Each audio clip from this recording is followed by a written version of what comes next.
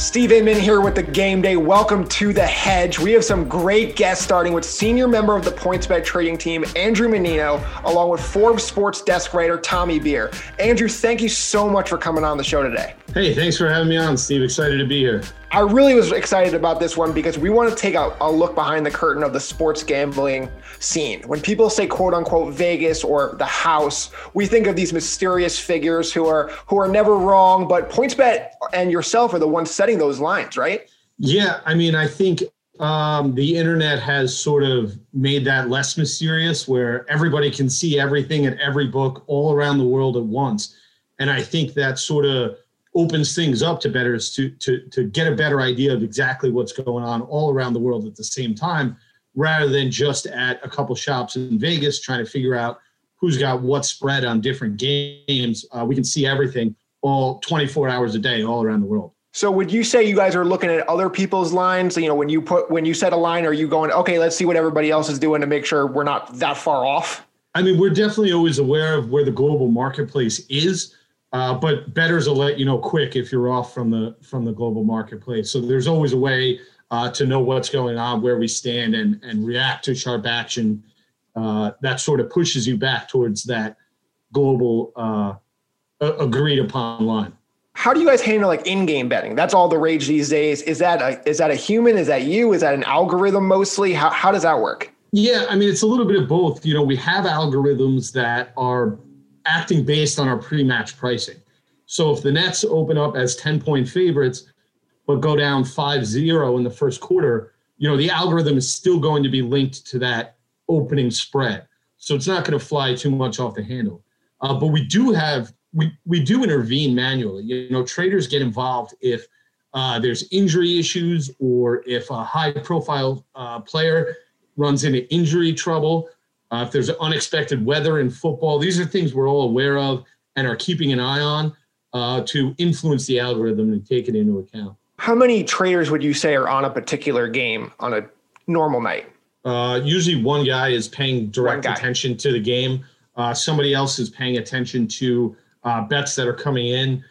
Somebody else is paying attention to sharp action or particularly large bets. We're working together as a team to get all that information together and make sure the lines are reflecting it. Now, one subject I've always been really interested in is player props. I do an NBA player prop here on the Game Day every day. They haven't been going so well this week, but that's a story for another day. You know, how much research goes into those? Something like a Steph Curry over, you know, X amount of points or X amount of three-pointers made. It's so accurate. It's crazy. Yeah, I mean, we do a lot of research on stuff like that. We have an internal quants team that helps develop a lot of the lines that you're looking at. We're looking at Curry's historical averages. We're looking, you know, weighted a little bit more to what he's done recently. And we're also looking at his opponent and their tendencies, right? Do they allow a lot of threes? Do they have a great offensive rebounder? And if so, you know, how many offensive boards are there going to be? Another thing we take into account a lot for stats like this is pace, right? If a team's playing the Wizards, there's going to be playing really quickly, which means more possessions, which means more opportunities, which means those stats are going to be more inflated than they would be, you know, if they're playing the Suns. That's going to have, you know, a more slowed down game. That's going to be less opportunities. So, you know, we're doing tons of research. We're always trying to adjust and take as many factors into account. Would you say live player props are the next innovation for PointsBet? You know, something like a Steph Curry over-unders 4.5 threes. He hits that in the first half. Is that something that would adjust as the game goes on at some point in the future? It's definitely an opportunity for growth. I mean, it's going to be really interesting. It's going to be something people want to see, but it's also really complex, right? When you look at basketball rotations, right? Steph plays the entire first quarter. Whereas Tatum is liable to get pulled early. Right. So keeping those things into account and tying them to the early algorithms in a way that's going to be useful, interesting, and available is a complicated problem that I think people are trying to solve right now. I had one on Patrick Williams Wednesday night, points and rebounds, right? I missed it I went over and he had 17. It was 17 and a half. Like, let's just say he blew past that. And I wanted to say, okay, I believe he's in for a career night. You know, is that something where a line could be done, okay, 30 points, for the second half, or a second half line, something like that in the future? Yeah, I mean, it's something we've done like at halftime for a major game where we'll say, okay, Mahomes is at 245 yards. We had him at 310 second half yards. Let's put it up at over under 150. Okay. But the challenge is really making that a true in-play market, right? That's going to react the way that team totals do in play, or, fourth quarter spread is going to update throughout the fourth quarter. So it's definitely something that's cool. It's definitely something we would like to see. And the math is just complicated and something where I bet 3 weeks ago before Christian Wood got hurt, where they're blown out the OKC Thunder, and it was like, all right, he's got 26. He needed like 26 and a half or something like that. And they just didn't play him for the last 15 minutes of the game. And I'm going crazy. And that's not something a bettor would know unless you know what the coach is thinking. You don't know how that is going to react. What if all of a sudden that becomes a 10-point game again and they put him back in? You never know. Exactly. And even in the NFL, if Mahomes throws for 240 yards in the first half, he might not play the fourth quarter because they could be up by 4 touchdowns. Yeah. So those are the kind of things you want to take into account, and setting a line that's going to accurately reflect that and give you an interesting bet is part of the challenge there. You guys have so many different sports on PointsBet, but have you thought about incorporating the obscure stuff? We had a guy, Kenny Bets Big, on last week. He was talking about betting on, Madden and 2K. Do you see the obscure stuff for the, hardcore gamblers coming next, or do you think you're going to keep it more of what it is right now? I certainly think that we saw some of the appetite in the public for more obscure stuff during the last quarantine. Year. Yeah. The explosion of table tennis was incredible. Belarusian hockey was getting a ton of interest because they were the only sports still going on. And I mean, I spent hours just researching sports and trying to find stuff that was still going on. I think the biggest challenge is, each state has its own regulations. So what's allowed in Iowa may not be allowed in Indiana, and what's allowed in Michigan may not be allowed in New Jersey. So trying to walk that line and find what's interesting. Colorado just approved betting on cornhole, which is remarkable and incredible, and something that we're working on getting up. But it's challenging to price because it doesn't have the historical data that we do for the NBA or the NFL. So I would imagine as more states become legal, that would allow you guys to do more crazy stuff because all of a sudden there's a bigger market for stuff like that. Yeah, and I mean, I think states have been fairly conservative so far, but I think some state is going to really go out there and adopt more of a European or Australian model where they just say, as long as it's sports and people are being paid, it's fine. And then we'll really see an explosion of disc golf and some of the other more out there stuff. I know you guys do the name a bet kind of thing where you can just basically put in some crazy thing. Is that something where somebody wants to bet on cornhole or something like that, they can request it, or no? All the time. Yeah, absolutely. Okay. And, we there's a lot of stuff that we want to offer that we just can't yet due to regulations. But as states get more comfortable with sports betting and more comfortable with the integrity of these organizations, I think we're going to see more approvals for more obscure stuff, and we'll be able to get those name of bets on site easier. That is great to hear. We're going to have you back on when all that stuff's going on. We can get some updates here on PointsBet. Andrew, thank you so much. Is there anything we could plug you for? All the time, man. We're getting ready for March Madness. We got Paige Sparanak's Make It Rain promotion going on right now for select college basketball games. Get $3 in free bets for every three-pointer made during the game. For sure. Thank you so much, Andrew. Really appreciate it. It is my distinct pleasure to welcome Forbes Sports Desk staff writer Tommy Beer onto the Hedge. How are you, Tommy? Thank you for coming on. My pleasure. Thanks for having me. How you doing? I'm doing great. So I'm really interested in talking to you about NBA Top Shot. It's dominating the news. I read something you wrote on it a couple days ago, and I had a couple of questions. For one, do you consider this the NBA's Bitcoin? And how do new people like myself get involved with the packs selling out so quickly? Sure. Well, you having questions means you're like every other human being when they first read and they ask themselves, why am I paying $20, let alone $100, let alone some people paying $100,000 for a video that I can see anywhere on YouTube or any highlight? So there's not really one straight answer that I can give or that anyone can give. It's one of those things you just got to kind of take your time with and, work around a little bit, take some time to wrap your head around. I think the easiest way to just explain it in layman's terms is that it's a virtual trading card. So it's a highlight. Usually they give a couple different angles in each particular highlight. It gives the score and some other additional information in the highlight itself. And NBA Top Shot calls those moments. So each moment is unique and specific. And I think what generates the value is and Mark Cuban has kind of used this analogy, and I think NBA players are involved too. Definitely, and I think one of the things that it makes it to help people understand would be, I could draw a copy of the Mona Lisa, or a really talented artist could copy the Mona Lisa, but it's not the one that you're going to go visit in the Louvre, and therefore it's not priceless.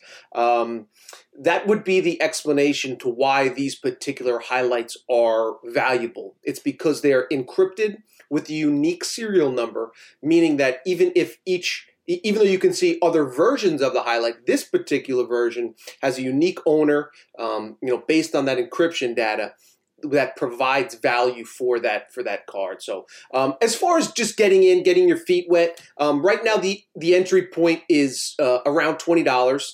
To get a card. But as you know, it's really difficult. The easiest way is to get a pack that sell for under $10.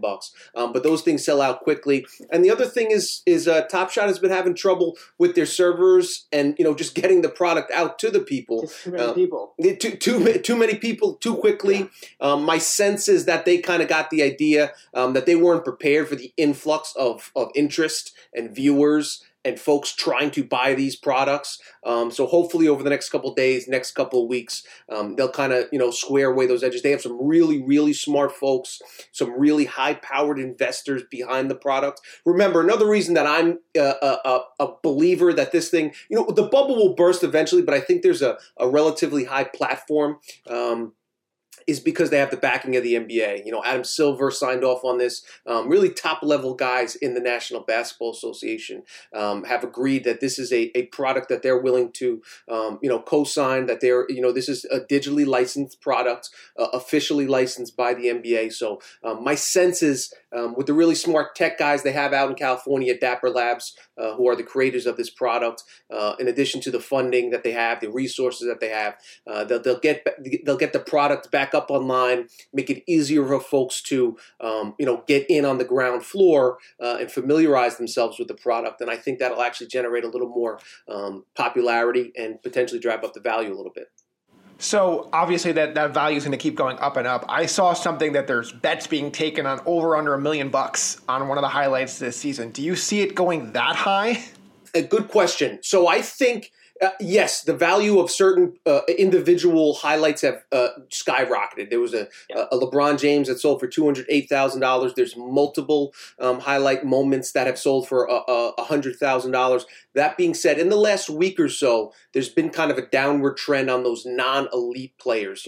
I'll give you, for instance, about 10 days ago or so, really at the height of what we saw as at the height of the product, basic Luka Doncic card, the cheapest Luka Doncic card was going for around $800. That's around $400 now. Wow. The cheapest Trae Young card was like $200. That's around $100 now. So those entry points, what are called common moments, have seen their value from the peak decrease about 50%. So, or if they've come down significantly. That being said, somebody's still willing to pay $400, $500, $600 for a Luka Doncic highlight. Speaks to that point.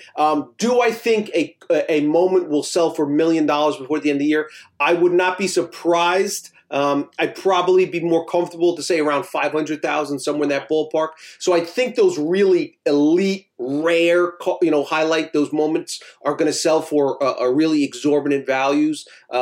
but I think the other cards are going to kind of find a floor that's more palatable for the common investor. My thought here is, as a big sports fan, I'm following these games. I know whose value is up or down in real life. So could I get involved in it from this NBA Top Shot version? So you see Luka Doncic the other day, he hits the game winner against the Celtics. Will his cards all of a sudden go for more money than they would have 2 hours before that? I already see you shaking your head yes.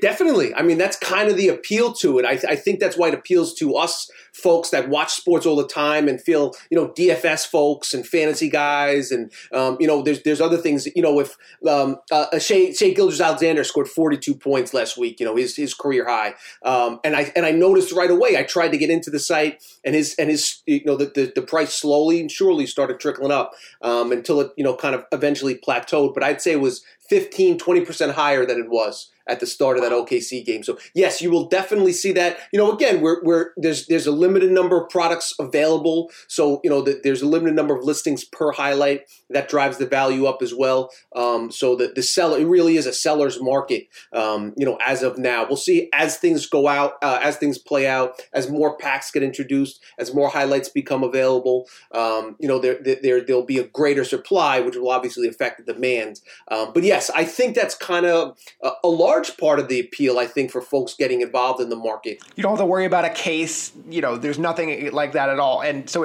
that's the big appeal to me, and that the NBA backs it. You have, in your article, you have Terrence Ross, he's got a big smile on his face glowing about how much he likes NBA Top Shot. So you have the backing of the players, you got the backing of the league. And again, it's safe, it's easy to do. You're not worried about getting ripped off because, again, it's from the NBA. That's huge.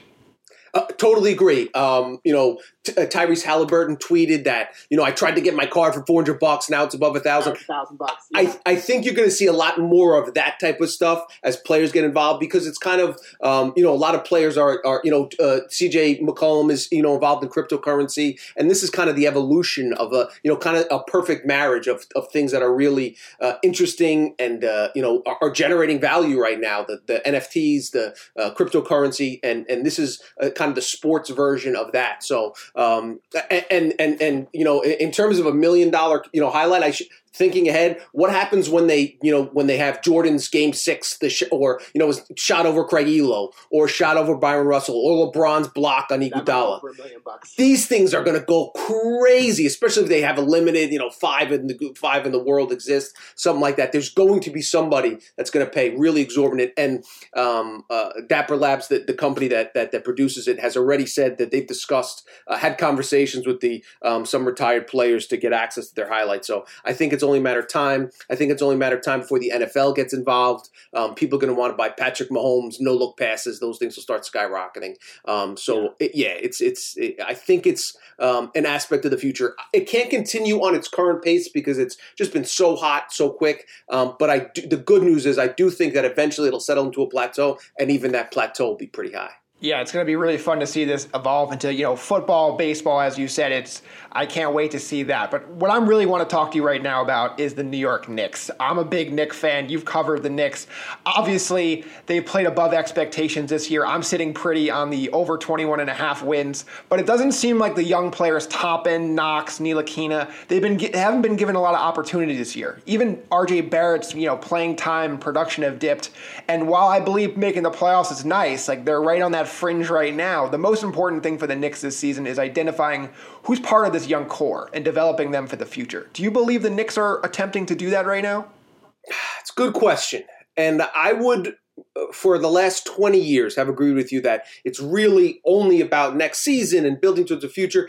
And while I still agree that should be the primary focus, I do think there is an argument to be made, if I was going to play devil's advocate against you, an argument to be made that there is value in advancing to the postseason, even if it's as an 8 seed, even if that's a 10 seed in this weird, where the 10 seed plays the 7 and the 8 plays the 9.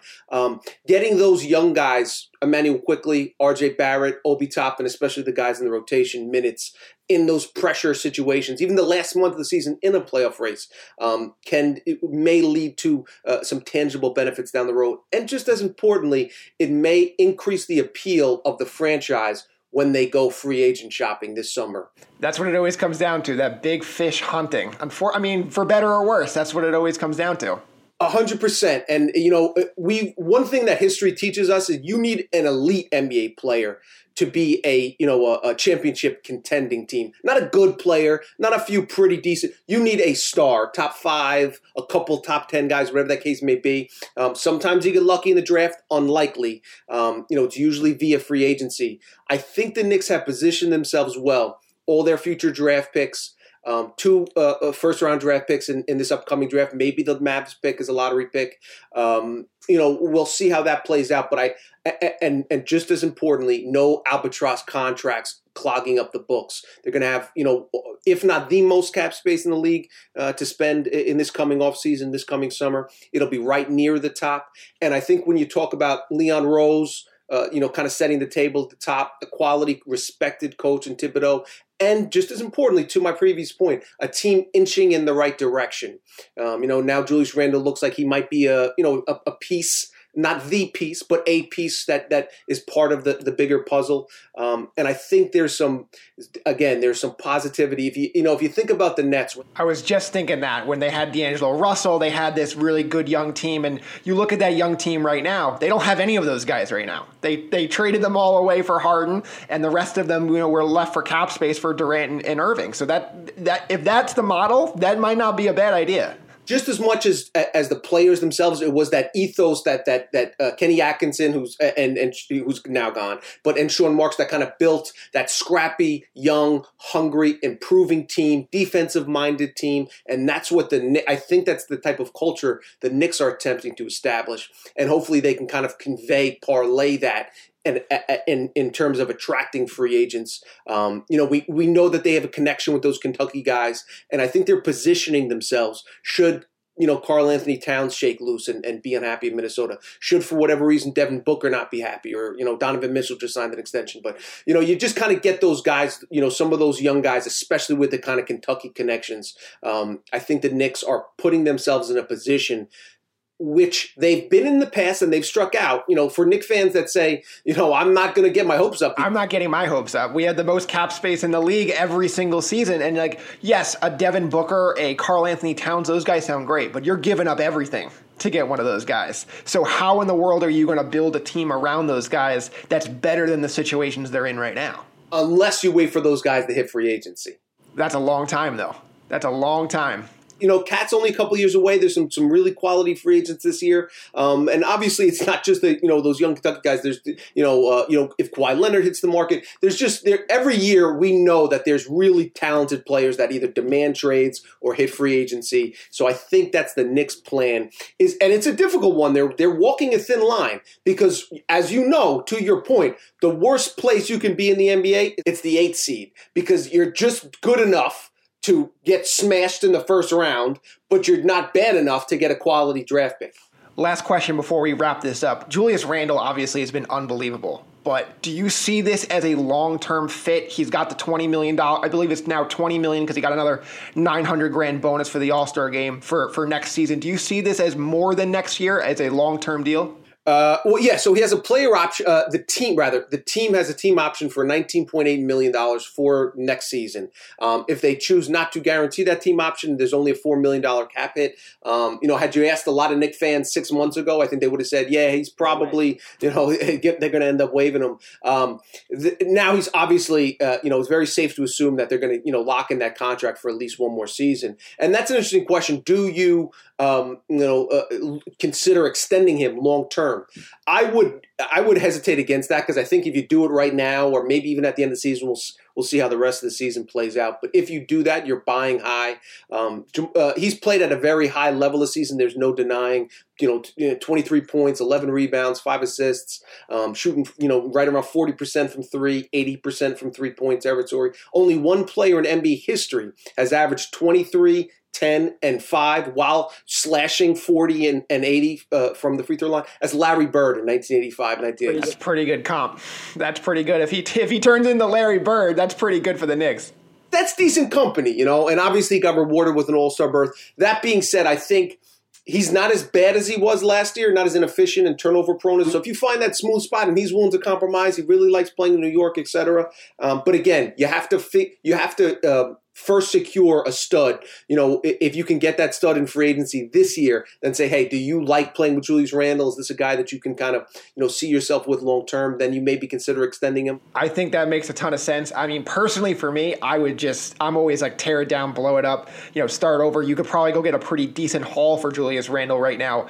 I know they'll never do it though. They'll never do it. If I'm the Knicks and somebody comes to me and offers me the current value, an all-star, a lottery pick or more in a second. But they're not doing that. They're not doing that. They would definitely not do it. Tibbs wants to, and that's another problem with Tibbs. The benefit is it makes you competitive and maybe increases your appeal. The downside is the win now at all costs. And to your point, yes, Knox hasn't been playing. Ntilikina hasn't been playing. We'll see. Those guys.